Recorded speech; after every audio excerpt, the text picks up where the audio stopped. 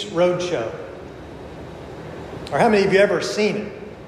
How many of you see it and flip right past it? Okay. It's not always the most exciting show to watch, but it is always interesting to see someone bring something that they have no idea what it is. And they will bring it to the experts, the antique experts on there. And it's always interesting to hear because if you're watching this and you look at it, you don't know what it is either. It's kind of interesting to hear what it was and what it was used for. And sometimes they can figure it out. And I always think they know in advance, right? They somehow, it's kind of like a Pentecostal service where everybody gets healed that comes down to the front. That probably the person is tipped off, right? To say, oh, I know that person has this ailment and that person has that ailment. And the same thing would be true with the antiques, that they somehow, find out before the show starts who's going to be bringing what, so they can look it up and see what it actually was back in time and then be able to give a reasonable explanation of what it is for. But it's always interesting to hear that. You go, oh, I had no idea. I've seen those before, but I just didn't know what they were.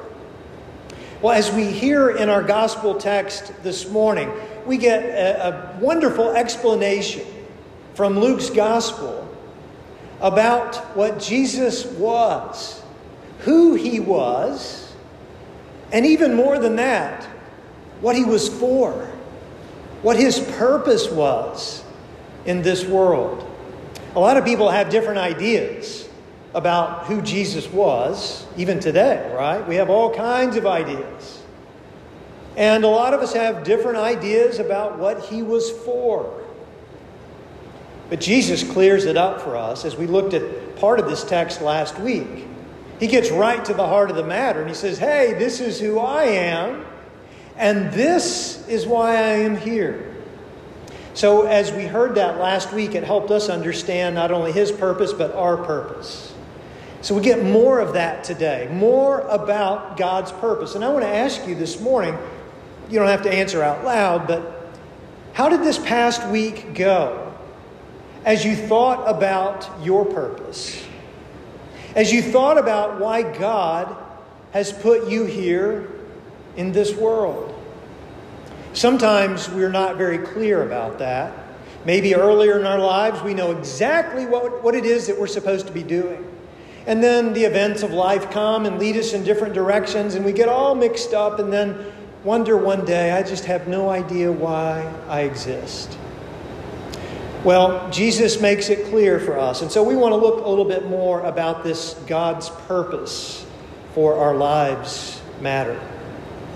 First of all, God's purpose for us in this world is for the world. Jesus, as he came into the world and as he was standing there at his hometown and he began to share with them from this scroll that had been handed him. It was Isaiah, and he picks up the scroll, he finds what he's looking for, puts his finger on it, and begins to read. And he says, this is why I am here. And he didn't say, hey, this is about me.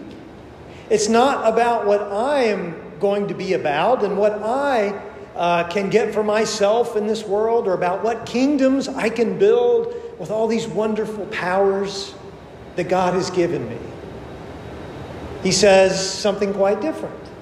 He says, I'm here because he, God, has anointed me to bring good news to the poor.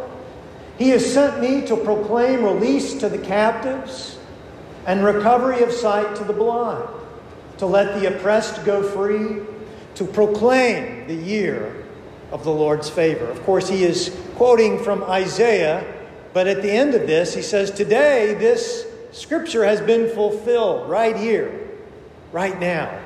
As I begin my ministry, Jesus says, this is what I am going to be about.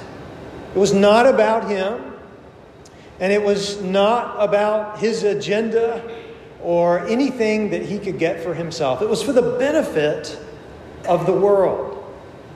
If you look back there in your bulletin, you'll see what we heard from Jeremiah as Al read from Jeremiah to us this morning. Just an amazing scripture. And if you ever want to know more about your purpose in this world and how precious you are to God, read that. Keep it with you. Put it somewhere this week where you can see it. Maybe in the mirror in your bathroom or on the dashboard of your car. To think about why it is that you are here. Well, Jeremiah would understand from God that he was called to be a prophet. And he was to be a prophet to the nations. Not just a prophet to his family or to his hometown or to his religion or even his own nation, but to be a prophet to all the nations. It was for the benefit of all. And so they understood just why it is that they were in this world. As I think about purpose and how it is for much more than who we are, I always remember Frederick Buechner's quote, and I think we've used it in different times in different places. But Buechner says, purpose is the place where your deep gladness meets the world's needs. Where your greatest joy, your greatest sense of fulfillment meets with the world's needs. It is right at the intersection of accomplishing something for the benefit of other people. So as we think about our purpose today, God's purpose for us in this world, we can understand that, first of all, it's not about us. It's not about you. It's not about me. It's about what God wants to do for other people. That's why we're here. So a lot of people are unhappy in this world because they are trying to fulfill their purpose, but it's all about them. It's how much money can I make? What kind of job promotion can I get? What kind of car can I get for myself? What kind of things can I bring into my sphere that I could possess? And no wonder they're miserable, because it completely goes against the grain of your purpose. It's completely counter to what God has made you for in this world.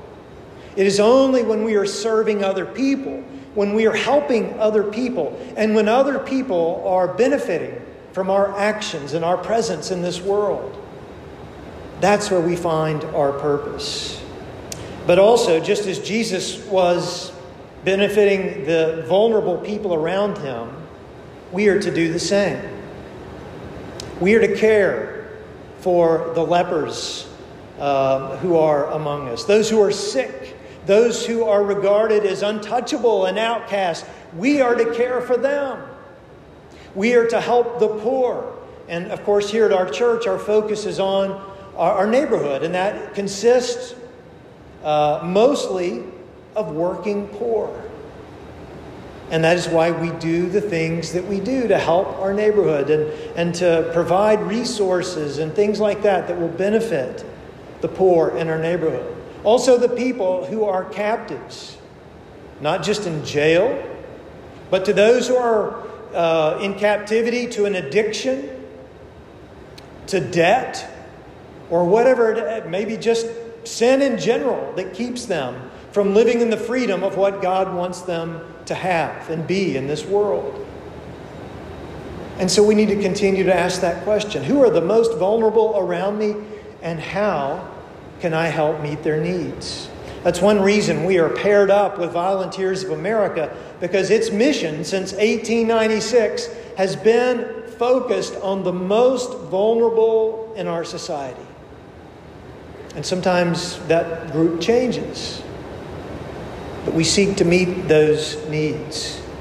Well, another thing about God's purpose in this world that we can know from Luke's gospel is that God's purpose for us comes with risks. And we don't always like to talk about risks. But think about Jesus. He is back in his hometown, and he is waxing eloquently about in his first sermon to them from Isaiah. But then he goes from preaching to meddling, right? He stirs things up. He starts stepping on their toes and really focuses in on their lack of faith, perhaps, their lack of receptivity to what God wanted to do in their midst. And so they get really angry. In fact, the word that's used here is rage. They are enraged at Jesus. And they get him out of the synagogue, and they start running out, and they take him to the edge of the cliff, because they not only want to get him out of their religious place, they want to do away with his life, get rid of him altogether, and push him off the cliff. There were risks involved. The same thing was true with Jeremiah. Jeremiah had all kinds of risks because he would be called to confront the powers that be in his world. Religious powers that be, military powers that be, all kinds of powers around him, and he would have to go and confront them. And he would go to dangerous places. Sometimes we are confronted with great risks. Jenny and I were watching the Smithsonian Channel. We actually have a more exciting life than that, but there was something on there that looked pretty good, and it was a series that was where they had taken old video footage. At the time that videos were first, when cameras were able to capture moving pictures and to create videos. And Smithsonian had gone back and colorized those. And so we were watching them. They were just amazing. One of the things that they showed was the building of the Golden Gate Bridge. And as you saw these pictures and saw actual video footage of them building this amazing wonder of the world, it was just incredible. One of the things that they talked about as they were building this was how many people died. How many workers died building that bridge. They were all seeking to do something monumental that had never been done in the world. And a lot of them paid the price. They died. Later they would put nets under there that would catch people from falling into the ocean. But they did it with great risk. They had a great big thing to do, but it required tremendous risk. The same thing is true for us as we seek to follow God's purpose in the world, God's purpose that He has for you and for me. There will be risks. It won't be easy all the time. It won't always be joyous or fun. And yet that's what we're called to do. Sometimes it leads us to confront powers that be. Sometimes when we follow Jesus, the world around us doesn't care for that. Especially when we start talking about poverty and what it is that causes poverty and keeps people in cycles of poverty in our world. We discovered that when we ran up against payday lenders in our neighborhood. We identified that there were at least 12 within a mile's walk of this building. And whenever we and other churches and organizations partnered to do something about it, it created a big stir. People didn't like that.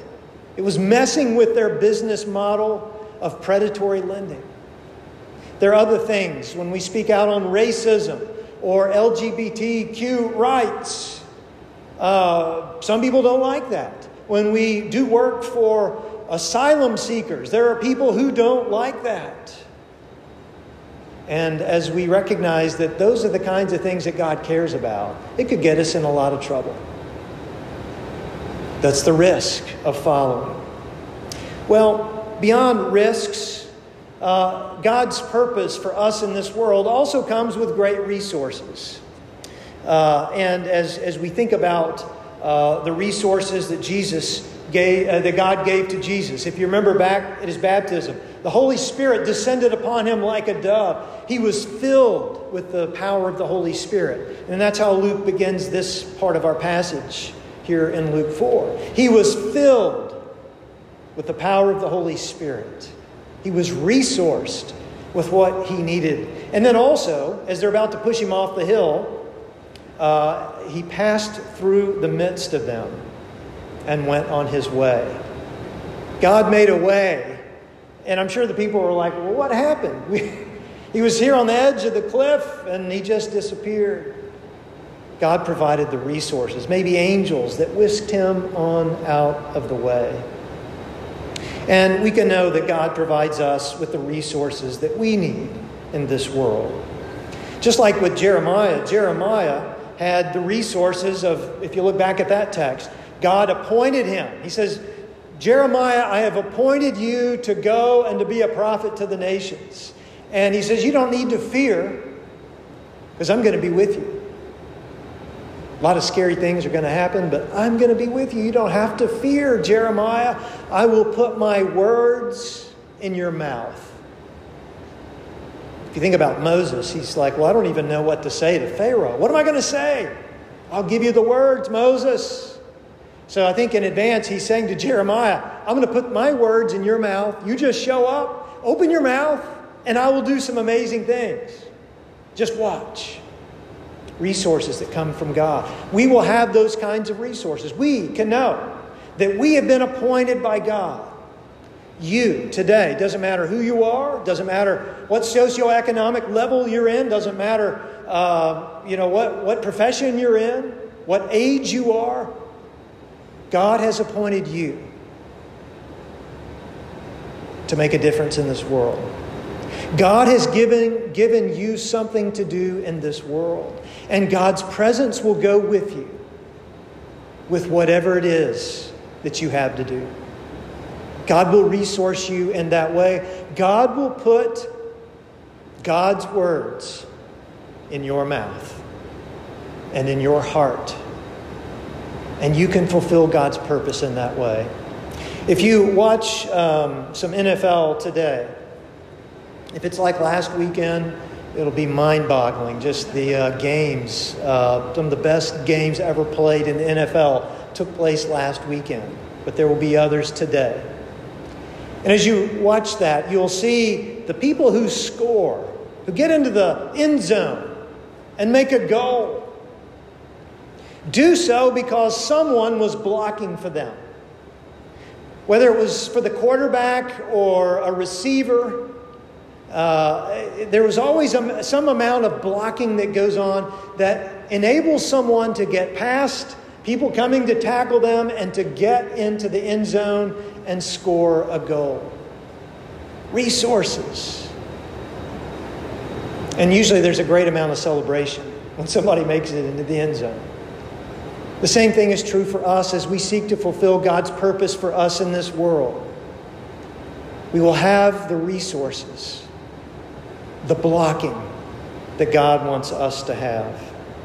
So now let us make our way to that goal, fulfilling God's purpose for us here on earth, benefiting others, overcoming risks, and using God's resources.